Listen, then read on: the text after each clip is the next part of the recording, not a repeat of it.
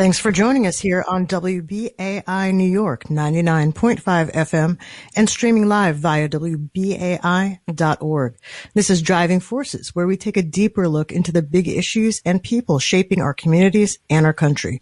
I'm Celeste Katz-Marston, here as always with Jeff Simmons. Hey, Jeff. Hey, Celeste. How are you doing today? Good. Glad to be here with you. As always, lots going on, lots for us to talk about today. And we have some really great guests coming up. So I'm very excited for that.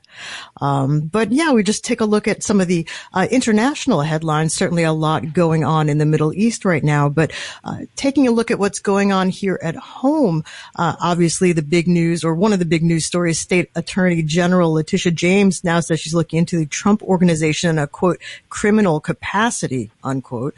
Her office now teaming up with that of Manhattan DA Cy Vance, who has been investigating the former president's business activities, including potential insurance fraud, issues related to taxes and banking. Now, Jeff, this is interesting for a lot of reasons. One of them is, just on the face of it, it's really unusual for these two law enforcement agencies to work together on this kind of investigation. Usually they're kind of, competitive. Agreed on that. This was amazing news to read. And also, Celeste, put this in other context too, depending on how long something like this goes on. We have a DA's race to replace Cy Vance. So that's one of the things I'm sure that all of his potential successors are going to be asked about in the coming days, how they would proceed here. Yeah, absolutely. And for the record, we should say that former President House Trump says this whole thing is a politically engineered witch hunt and, is not too impressed, but, no surprises there, certainly. And it looks like this has been going on for quite a while, actually. It seems that, the Daily News, among others, has reported that, Letitia James's office has actually, been looking into, potential criminal activity for, longer than just this recent statement.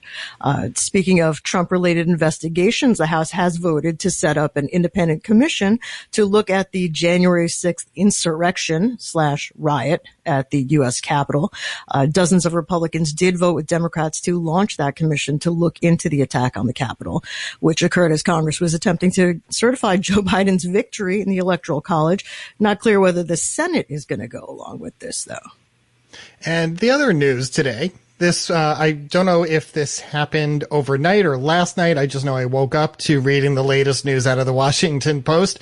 Once again, Governor Cuomo in the news. The investigation has, strengthened, according to the Washington Post, into the COVID testing that his family members were able to get. This has been out there before, but it feels like this investigation has been stepping up, Celeste.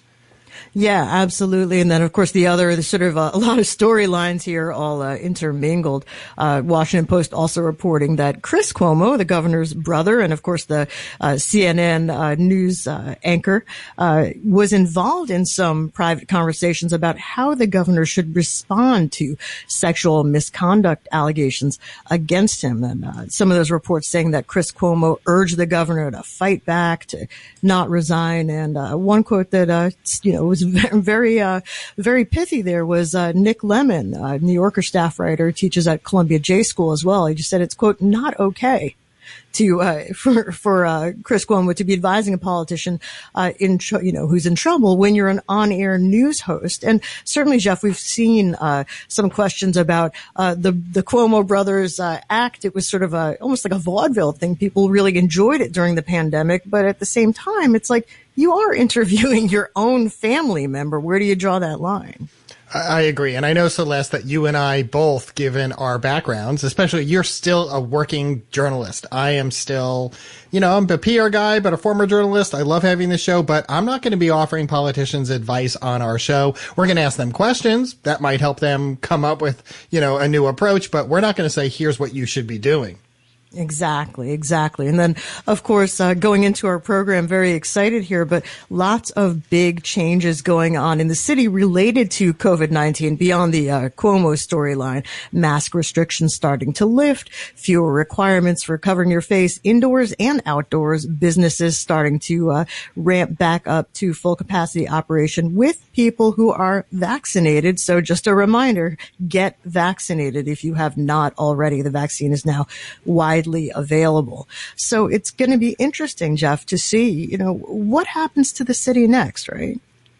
And I agree. And that's what everyone's been asking all of the mayoral candidates, because we've got the June 22nd Democratic primary coming up. And that brings us to our first guest today, mayoral candidate Kathryn Garcia. She's running for mayor on a track record that includes having been the 43rd City Sanitation Commissioner, which figures prominently into her platforms on not only keeping the city clean, but protecting the environment. She was the Department of Environmental Protection's incident commander during Superstorm Sandy. She helped NYCHA address lead poisoning in children, and during the pandemic, she ran an emergency food program that brought more than 130 meals. I believe it's probably more than that.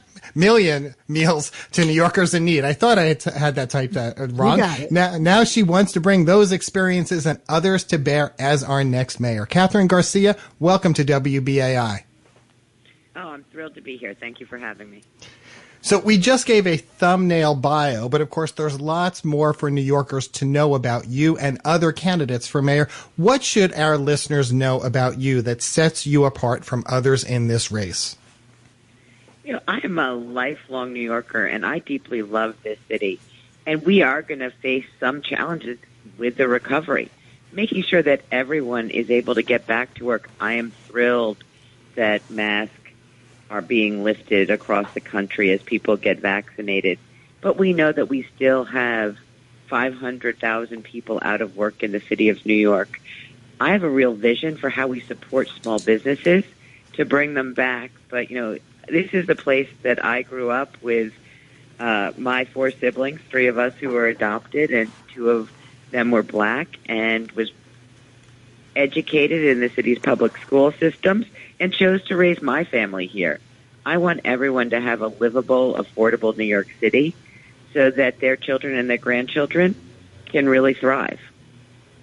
So, Commissioner, thanks for joining us here on the program. It's a pleasure to have you on. I was interested. I ended up, sort of unrelatedly, but I ended up being one of the analysts that was watching the debate for the sort of New York Times scorecard. We know that separately from that, you have received the endorsement of the New York Times. One thing that's been interesting to me in this race is that you have really, really focused very strongly on, sort of practical matters, results, outcomes, and so on. Some of the other candidates are offering kind of a more ideological approach, sort of a big picture, a vision for the city. How do you sell your practical experience to people who are maybe considering, even in local elections, voting on big issues like sort of equality, or things that are a little bit harder to pin down than making sure that the streets are clean and the trains are running well and the schools are functioning? The most radical progressive thing to do is make government actually work for everybody, and having a vision of equality that transforms how we educate our children, how we make sure that we are treating police as a service for every neighborhood, regardless of the color of your skin. Getting the nuts and bolts right makes it so that you can do the really visionary stuff. And I want to stay on that. I'm glad that you brought up policing issues, because we do have some questions, and I know that WBAI listeners are very interested in matters of the NYPD and policing. Your law enforcement platform includes measures like increasing community policing, zero tolerance for police misconduct. What do you say to voters, though, who are looking for much more radical change when it comes to the NYPD, if not full on, quote unquote, defund the police, but closer to that end of the spectrum?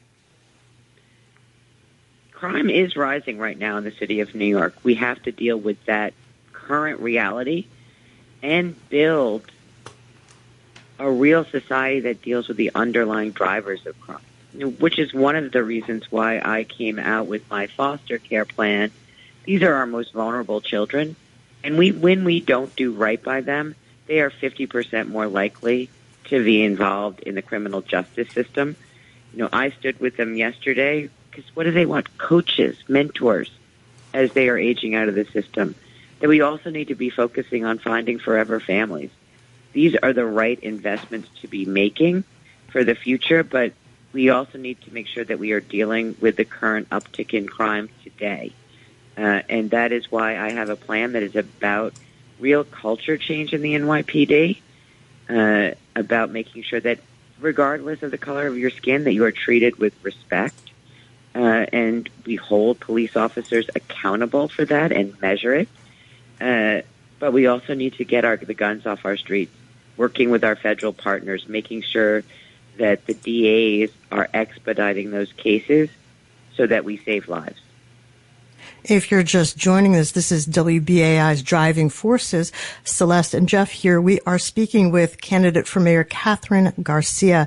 And just one more question, and then I'm going to give Jeff a chance to jump in here. But I was reading a recent Q&A with you where you were talking about policing, law enforcement, and community. And you were asked if the NYPD is structurally racist. And your response, as they presented it, was that you said it was racially charged, quote unquote, in relation to specifically to how officers are trained to do their work and perceive the people they're protecting. So when you were asked if the NYPD is structurally racist, was that a yes or a no answer? And can you elaborate on that? Absolutely. This is about changing fundamentally how we think about police. This is about changing the relationship with communities so that communities feel as if the police are part of them and they're to protect them. And that's not how we train now. And having our training really change and having also how our tactics change. You know, for example, during the height of the protest last summer, I was out there. Kettling doesn't work. That is a tactic that's been used. We need to step back and make sure we are thinking about public safety in a completely new way. But that doesn't exclude police. It transforms police.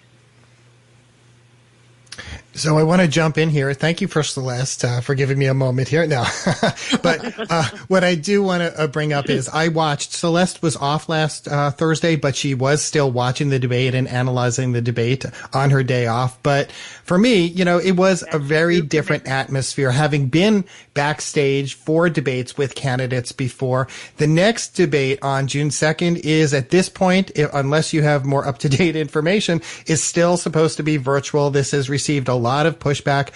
What do you think should happen? And, you know, we're at a moment where we're reopening, where we're being told we don't have to wear masks everywhere. So what do you make of the decision? What should happen with the next debate?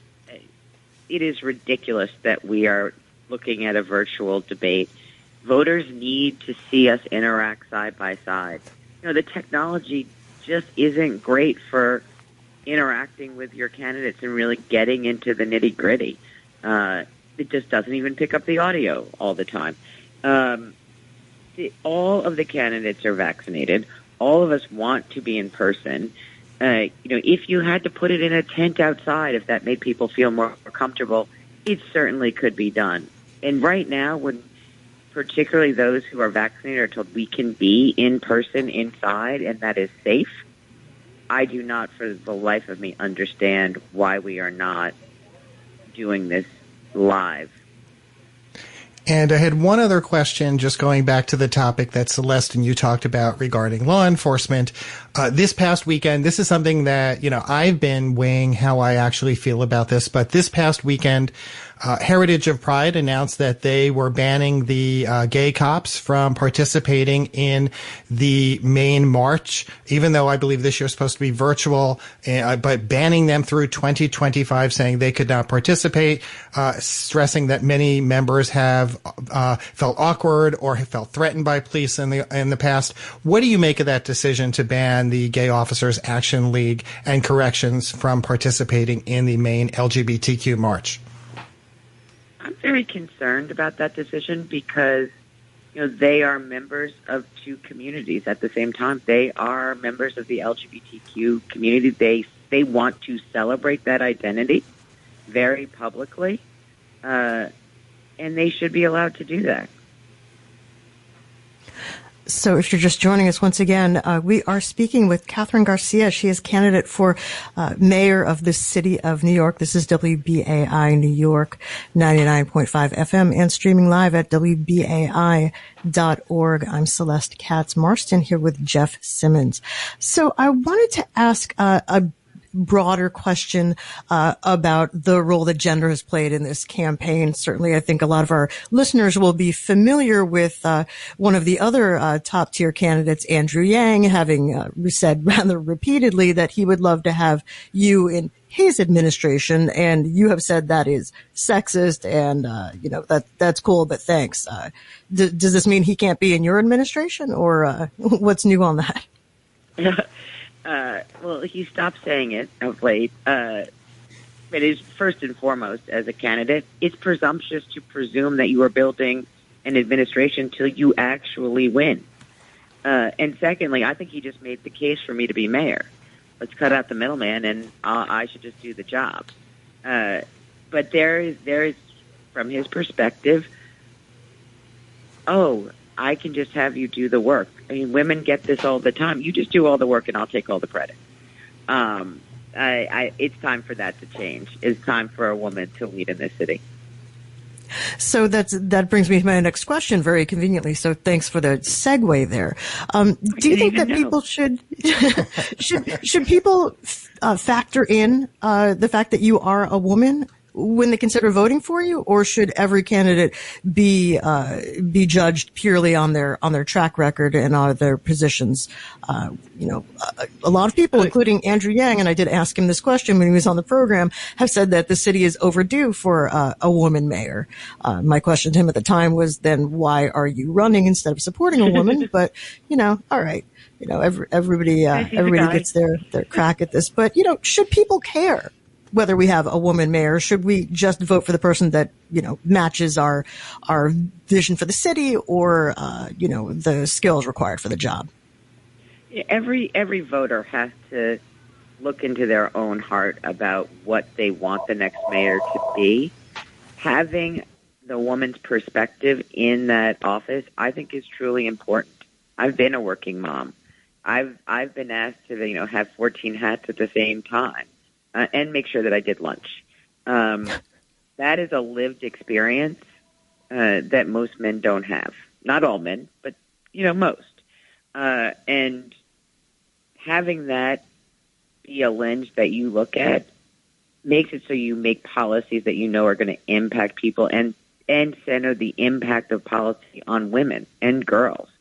But people are also going to vote based on who do they think can actually do the job and has the policy framework to achieve what they want to see, which is a more livable city, a city where things are more affordable, a city where their kids are going to do really well.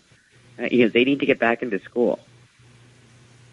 So as we are drawing closer and closer to the actual day of reckoning here, there have been some stories written about how a lot of people are very impressed with you, and you are many people's second choice or third choice. Given the amount of time that we have, are you concerned at all, or how concerned are you about people knowing who you are and what you've done?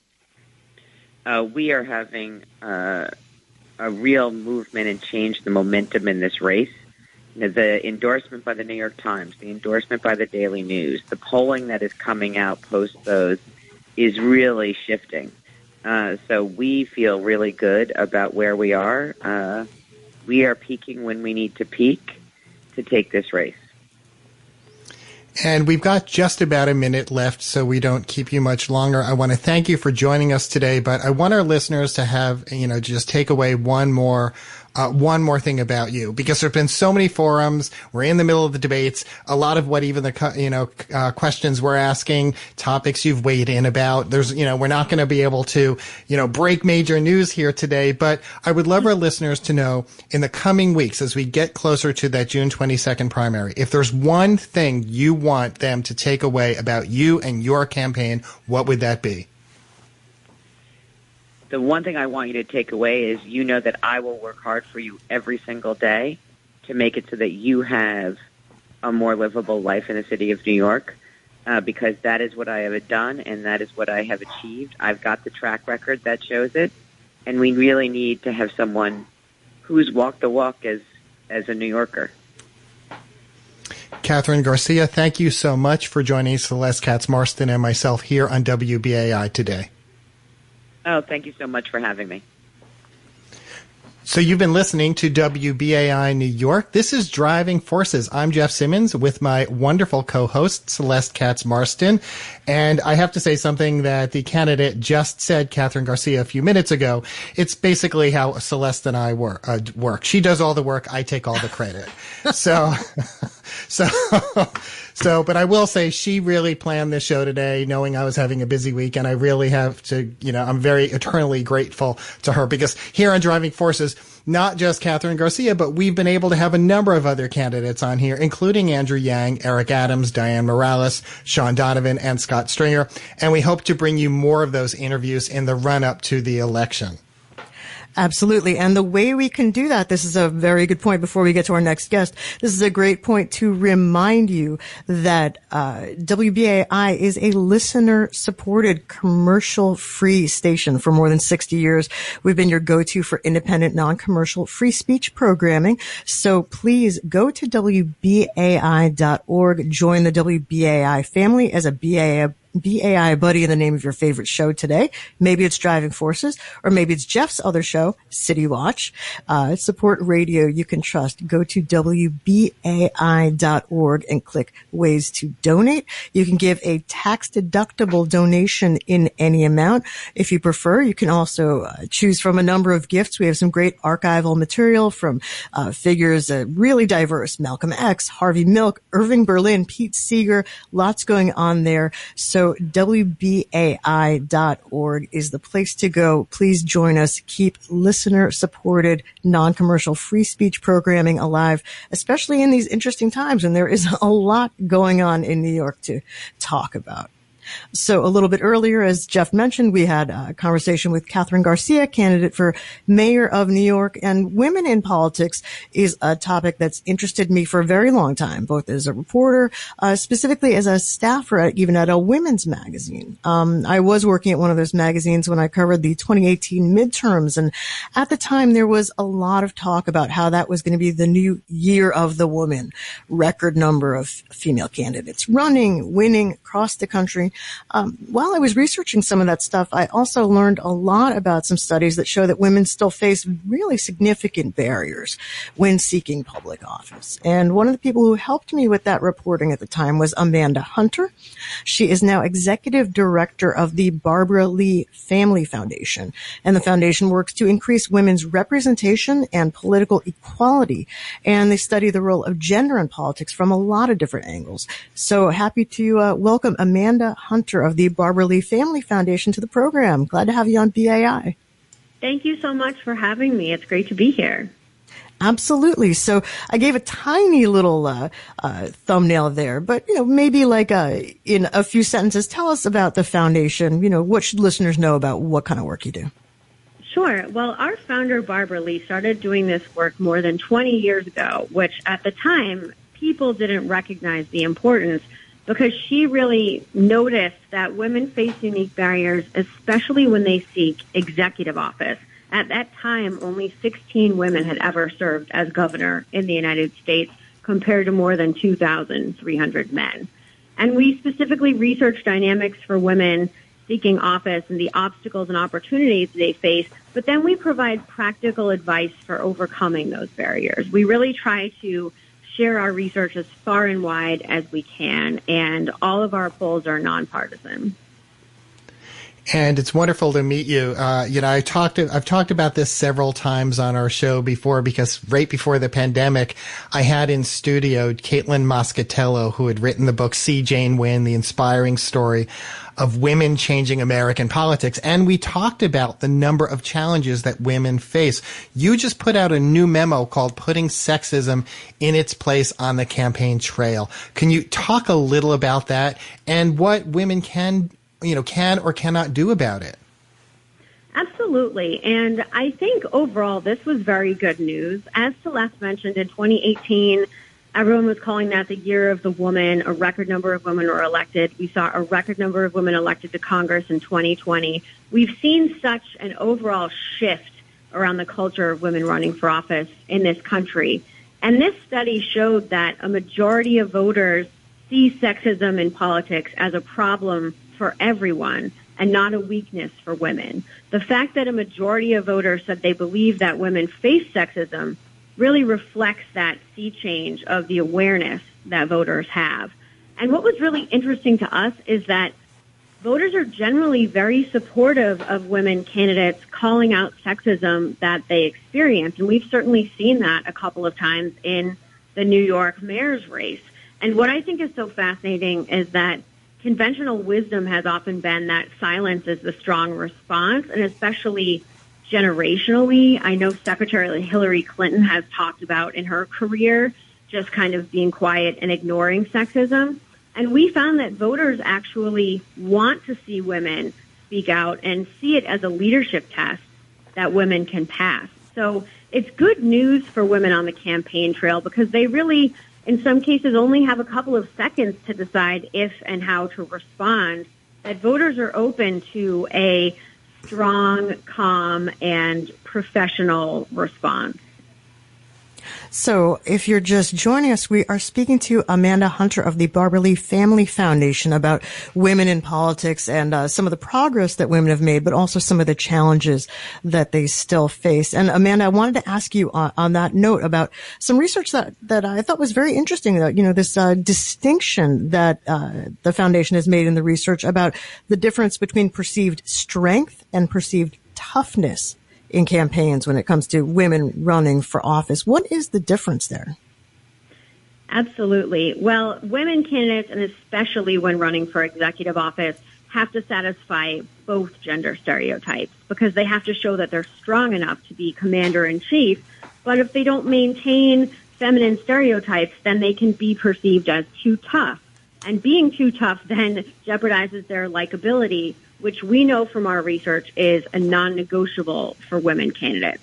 Oftentimes, likability can be thrown around as kind of a sexist term, but we know from years of research, and we've studied this a few times, that voters will vote for a man that they do not like if they believe that he's qualified, but they won't vote for a woman if they don't like her. So it's actually essential. And toughness is seen as a political trait, but mostly associated with men. So women can demonstrate strength by doing things like standing up for themselves, answering tough questions from reporters, and having a strong debate performance. And what's interesting is you're speaking. I'm also reflecting on how, when I was a daily reporter, how I would cover women and men who were running for office.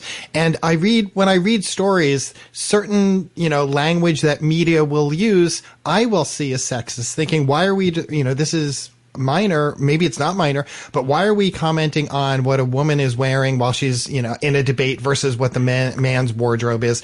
Little things that really show how media are portraying women running versus men. And, can you just, for our listeners, talk a little about what they may not recognize that you want them to look for so they can actually be paying more attention to when sexism exists? Absolutely, and you bring up such a good point that everybody still has their own inherent gender bias and racial bias, frankly, too. And there are such long-held stereotypes in this country about what an elected official should look like because for hundreds of years it was dominated by older white men. And so when people make comments about a woman maybe not shaking someone's hand after a debate, for example, or for expressing anger about the way that she was treated, I often ask those people if they would say the same thing about her male opponent if he were to do those things. And usually the answer was no. I mean, when we can all think of some male politicians that might be a little gruff that people have described as, adorably grumpy or something like that. And a woman would never get away with being grumpy, much less be lauded for that behavior. Yeah, that's interesting to me. And the different ways, the different standards by which people are judged based on their gender. One of the other points in your research that I thought was super interesting was that women apparently have an advantage in perception with voters when it comes to being ethical and honest, that people will sort of give women a leg up there. But if they mess up, it's much harder for them to come back. That, you know, maybe people are less forgiving or less understanding. Is that still the case, that women are judged differently when they are accused of wrongdoing? Because we've had people being accused of misconduct or missteps, both male and female candidates, including in the mayor's race right now. You're absolutely right, Celeste. And it sounds like it would be an advantage for women that they are put on what we call an ethical pedestal. And I actually think it has roots back in the suffrage movement, where the argument was that if women were allowed to vote, then they would clean up politics and make it less dirty. And now the expectation is that women are up on this pedestal. And so if there's even an accusation of dishonesty or any kind of ethical breach, especially early in a campaign, it can be incredibly damaging for a woman, because she doesn't just have to get up off the ground after she takes a hit. She has to climb all the way back up onto that ethical pedestal. And we've seen that as a tried and true tactic in campaigns involving women for years. So you are listening to Driving Forces on WBAI 99.5 FM, also streaming live at WBAI.org. I'm your host, Jeff Simmons, joined by my co-host, Celeste Katz-Marston, and we are speaking with Amanda Hunter, Executive Director of the Barbara Lee Family Foundation. I'm curious, this past year has been incredibly challenging for anyone who wants to run for office, who is seeking office, rather. And I'm curious, because of the pandemic. And have women faced certain challenges? You know, I don't know if they do. Do they face different challenges amid this pandemic? You know, or is it just the same as before? Well, definitely the pandemic has added a layer, and we did a study on how voters respond to women leaders handling a crisis. When we did research in 2019, handling a crisis was actually a top indicator that voters look for when evaluating a woman's electability. So they really want to know that a woman is able to handle a crisis. And although the types of crises that leaders may encounter may vary widely, there are common threads when it comes to what voters want to see. And what's really important right now when it comes to women leaders is that voters want someone who listens, not just to experts, but also to impacted communities. And they want someone that's a team captain who ultimately takes responsibility and acknowledges that the buck stops with them, but that has a team around them. And voters know that women are dot connectors and multitaskers. And so in a lot of ways, there are benefits for women when it comes to looking at crisis leadership, especially when you see that for the past year, women mayors and women governors have really taken center stage across the country with their leadership through the multiple crises that they've had to navigate. So, Amanda, we just have a few more moments, but what are you guys working on for your upcoming projects, or what are you watching right now in politics? Well, I think what's so interesting about what you all are watching, too, is that for such a diverse city in New York made up of more than 50% women and more than 60% people of color, there's still never been a woman mayor. And we often talk about how there's an imagination barrier sometimes, that if voters don't see a woman in the job, they just simply can't picture it. And you've also never had a woman governor either. So hopefully by seeing multiple women in this race and seeing that when you have multiple women, there isn't a token woman. She doesn't have to represent her entire gender, and that women can disagree sometimes and then also agree with each other other times. It will give voters a more intense dimension of what a woman looks like on the campaign trail and try to break down those stereotypes. And this year we're looking at how women can run as incumbents and how women can defend their records, because voters don't really like it if women seem defensive. So I think it will be really interesting to see the results of that study later this year. And if people want to look out for that study or read about any of your other research, Amanda, where should they go? Thank you. They can visit our website, which is barbaraleefoundation.org, or follow us on Twitter and Instagram, and our tag is just BLFF_org. Amanda Hunter, Executive Director of the Barbara Lee Family Foundation, thank you so much for joining Celeste Katz-Marston and myself here on WBAI today. Thank you so much. This is great. So you've been listening to WBAI 99.5 FM. Your hosts today are Celeste Katz Marston and her adorably grumpy co-host, Jeff Simmons, because I'm the one who's usually grumpy. So, and it's not true, Jeff, that I do all the work. It is fair and square. And sometimes you definitely do more than your share. So, just want to get some reality check for all the good people out there in Radio Land. Jeff Simmons is a hard worker. For sure. And that's why you should support his show by going to WBAI.org and becoming a BAI buddy in the name of Driving Forces, or City Watch, which is Jeff's other program, because he is very, very committed to this station, does 2 programs, among the many, many other things that he does for work and volunteer service as well. So WBAI.org, your gift is tax deductible. Please give as generously as you can. We are a 501c3 nonprofit. We are commercial free. We are relying on you. So if you're within the sound of our voice, please help us keep going for another 60 years. WBAI.org. And we are going to open up the phone lines now. So give us a call about anything you have heard today or any other topics that are on your mind. The number 212-209-2877. What is on your mind about the race for mayor? Have you made up your mind? Did what Catherine Garcia say resonate with you? Also, what Amanda Hunter just talked about, did that resonate with you? 212-209-2877. Phone lines are now open, so start dialing. We will be right back in a few moments to take your calls, but we're going to take a brief musical break. Reggie?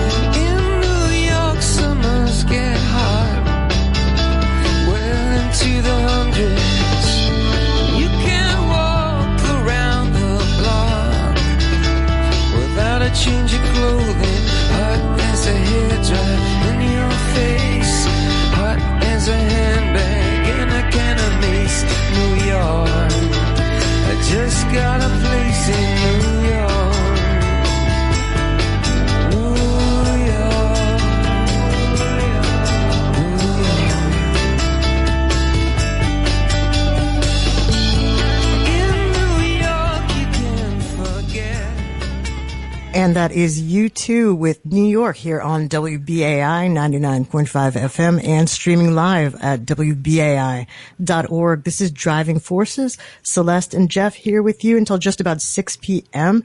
And at the top of the hour, we heard from mayoral hopeful Catherine Garcia.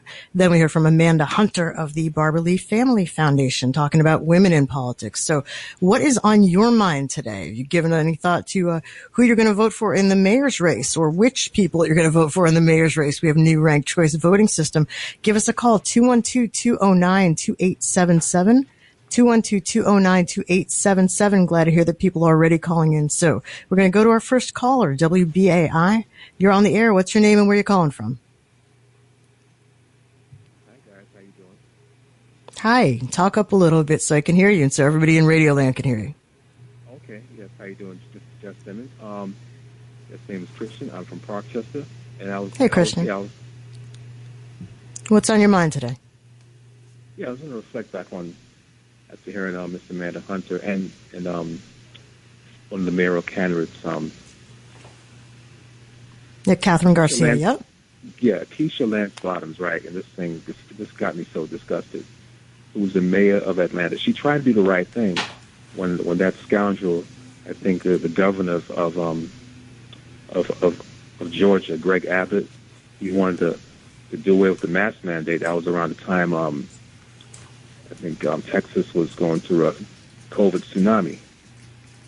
And she just wanted to do the right thing. She wasn't ready to open up everything right away.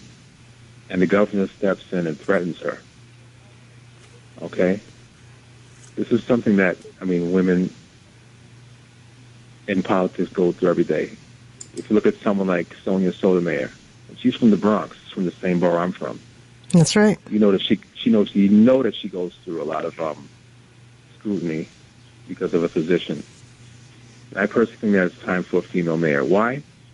Because of Giuliani. The only credit I give Giuliani was New York was clean. He cleaned up New York in the 90s. But he was insensitive towards people of color. And all the stuff he's doing now, aligning himself with Trump and all that, and they seized his belongings. The guy is an ex-mayor, and he's getting caught up in all this nonsense. Yeah, not perhaps not a shining moment for the history of City Hall. But Christian, one more thing before we hop to the next caller. Have you decided which person you're going to vote for mayor? I don't care who it is. Eric Adams. Remember, he's a former police. And there's a lot of skepticism with him catering towards the NYPD. But I think it's time for a female mayor. This is getting ridiculous. It's 2021. It's time for a female. It's time for a Hispanic or African American female mayor, because they're the fabric of the city, of the 5 boroughs. I hear you. Thanks very much, Christian, for your call. We really do appreciate it. We wish you could stay on longer. We're trying to give as many people time as we possibly can here today. So we're going to go to our next call. Welcome to WBAI. You are on the air. What's your name and where are you from? Hi, you're on the air. WBAI, you are on the air. What's your name and where are you from? You got to turn off your radio. You're on the air. Okay, and also 9/11, guys. Do the science. 9/11 was a scam. Come on. How do buildings disintegrate? How does Building 7 all this? Okay. Well, thanks. I think we're going to stay on target here. We're not going to get into revisionist history here, but go ahead, Jeff. Oh, yeah. And before we get to this next call, because I know we have other calls on the line, one thing, as soon as he mentioned it, I forgot. We didn't mention it at the top of the show. For those of you who have not been paying attention, and we know BAI listeners do pay attention, if you, the minority of you who do not know this, Rudy Giuliani's son has announced he's going to be running for governor here in New York State. So I'm curious if you want to weigh in on that too. The number, 212-209-2877.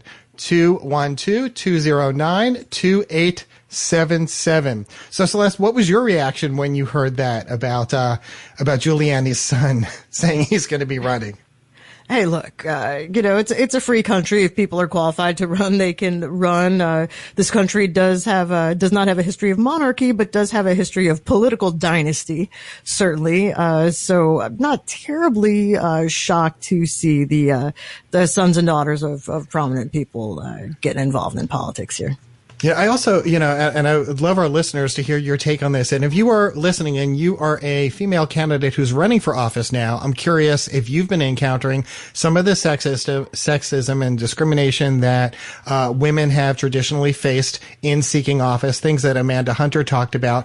But Celeste, one of the other challenges that women candidates have faced has been in fundraising. Now, I know Tish James, for instance, our state attorney general, has talked about this in the past as well. I'm really curious, having looked at campaign finance records recently on a number of candidates to see how much they've raised towards the matching amounts here in New York City. There are a very high number of women candidates who are running for all offices here in the city right now. But I'm curious if you feel, that this is a common pattern too, that women face challenges in fundraising. Yeah, I think that, well, I mean, obviously this country has a history of giving advantage to male candidates, and for that matter, to male voters, not really being able to vote until 100 or so years ago really does make a difference in who is perceived as having power and who is not. Women have had to play catch up, although certainly not a question of people, women not being interested in getting involved. But we would definitely want to hear from you out there. 212-209-2877. If you can't get through right away, keep calling. 212-209-2877. We're going to go to the phones. WBAI, you're on the air. What's your name and where are you calling from? Hello. Yes, this is Lee. I am concerned about the fact that Scott Stringer, I was, now I'm debating between Catherine Garcia and Scott Stringer, because I wasn't convinced when that woman, came out against him. I'd heard somebody else, and I can't remember the circumstance or just what, but saying that what he was doing, his act was very absurd, okay? And yeah, that family has a very good reputation. So have you now made up your mind who you're going to vote for? That changed?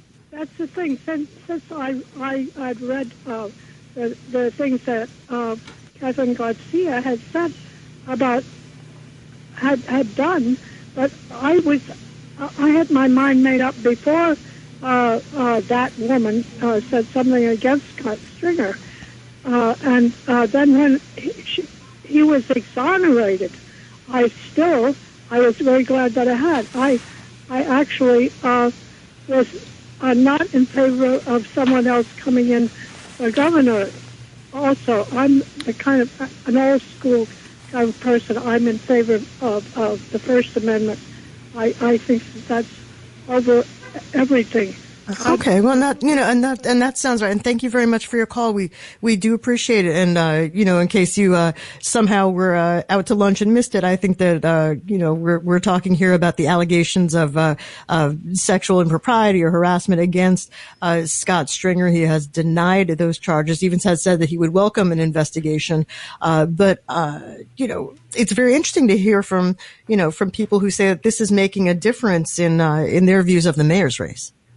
And I do want to flag one thing, that, if you're looking for context, there's been a lot of reporting on this. Scott Stringer has been vehemently denying this. But I would recommend something that we've talked about briefly. I know it came up when one of our callers, Russell, I believe, had called in last week, to check out online the story on The Intercept that looked into the situation. I will say it that way, and, raised a number of questions about the allegations in that case. So I'm just saying that it's something worth reading. I always, as Celeste knows, I try to consume news from myriad sources. Anyway, we've got a few callers who are waiting to get in here. We've got a few minutes left, so let's go to the next call. Welcome to WBAI. What's your name and what's on your mind today? Hi, you're on the air. Is that Caller, me? listen to the phone, not to the radio. Hello, is that me? Hi, you are on the air. What's your name? Yes, Rebecca from Brooklyn. Yes, this Giuliani's son running is ridiculous. No experience, and that's what I thought about Yang when he ran for president out of nowhere. He's admirable in his campaign tactics and his style. He brings enthusiasm, which was what I think brought Ronald Reagan in. But I resent people coming out of nowhere. I admire Meyer Wiley. Yes, we need a woman or a person of color, but it should be a progressive person. And the other woman, Diane Morales, I believe, who is a progressive. What's his name? The Brooklyn Borough president. Eric Adams. It's a little too conservative for me. He wants to bring back some of the police forces that did great damage. But I do admire him for being out in the campaign, before the campaign. He is a very hands-on person.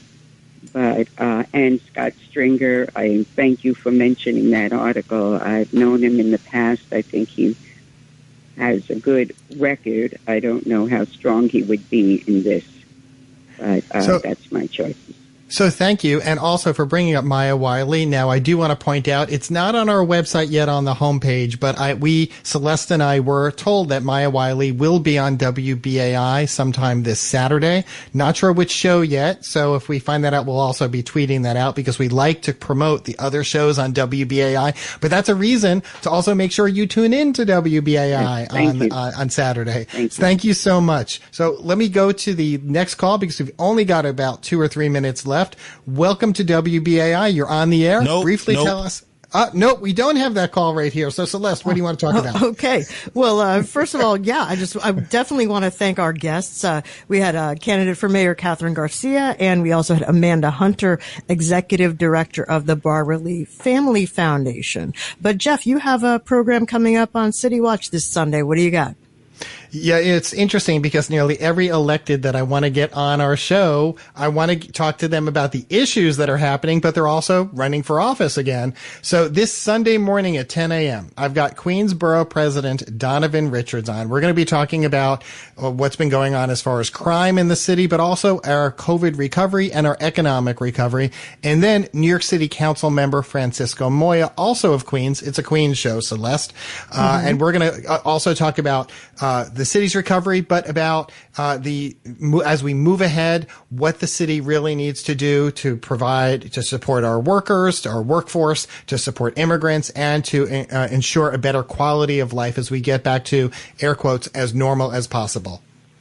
Right. And, stay safe out there, everybody. Get your vaccines, find out more about vaccines, research it, make the right decision. And while you're on the internet, just another super quick reminder that you can always go to WBAI.org and consider becoming a member of the BAI family. We're happy to be able to present these conversations and these Q&A sessions with candidates for mayor, for other important public offices, but we can only do that with your help. This is non-corporate, non-commercial, free speech radio. We've been on the air now for 60 years. Help us going for another 60. Go to WBAI.org and become a BAI buddy in the name of your favorite program. Please give as generously as you can. We are a 501c3 and your contribution is tax deductible. So just go to WBAI.org and click ways to donate. I want to thank our guests one more time, candidate for mayor Catherine Garcia and Amanda Hunter, executive director of the Barbara Lee Family Foundation. Special thanks as always to our engineer Reggie, who keeps this show going. You don't always hear his voice on the air, but sometimes he jumps in with a helpful hint. Remember, if you're calling into the radio, turn off your radio, talk into your phone. I want to remind you, if you missed any part of the program today, it will be archived right after the program on WBAI.org. You can also catch us on Apple Podcasts, SoundCloud, Stitcher, wherever you get your favorite podcasts. Check us out on Twitter, Facebook, and more. So stay tuned to WBAI. Celeste Katz Marston and Jeff Simmons signing off for now. See you on the radio.